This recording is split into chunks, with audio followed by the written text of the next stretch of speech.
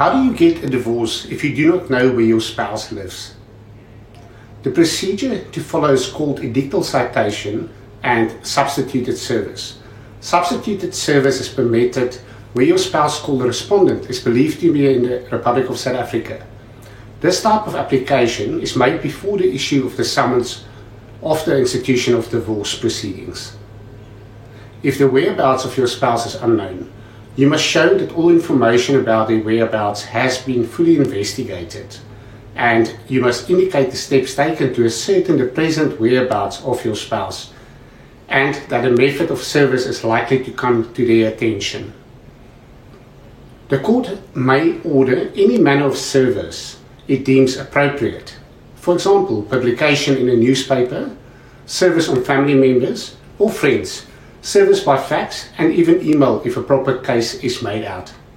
The list is, however, not exhaustive and will depend on the facts of each case.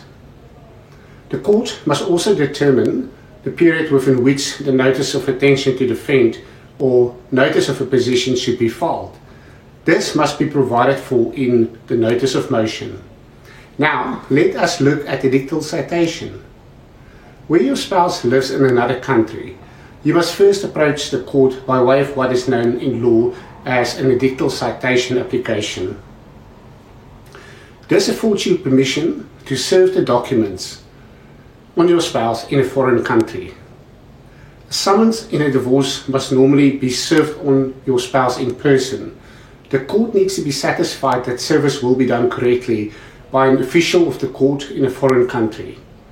Edictal citation is therefore a procedure according to which a legal document, such as a divorce summons, is served by a sheriff, in some countries known as a service processor or even a solicitor in a different country. Nowadays, in our high-tech world, a couple can easily get married in one country, spend most of their married life in another country, and get divorced in a different country altogether.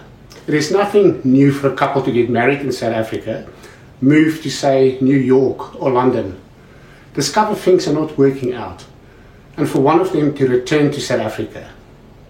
Strange then that despite all the above, it is still not true, contrary to popular belief, that a summons can be served via email or by registered post in divorce proceedings without the court's permission.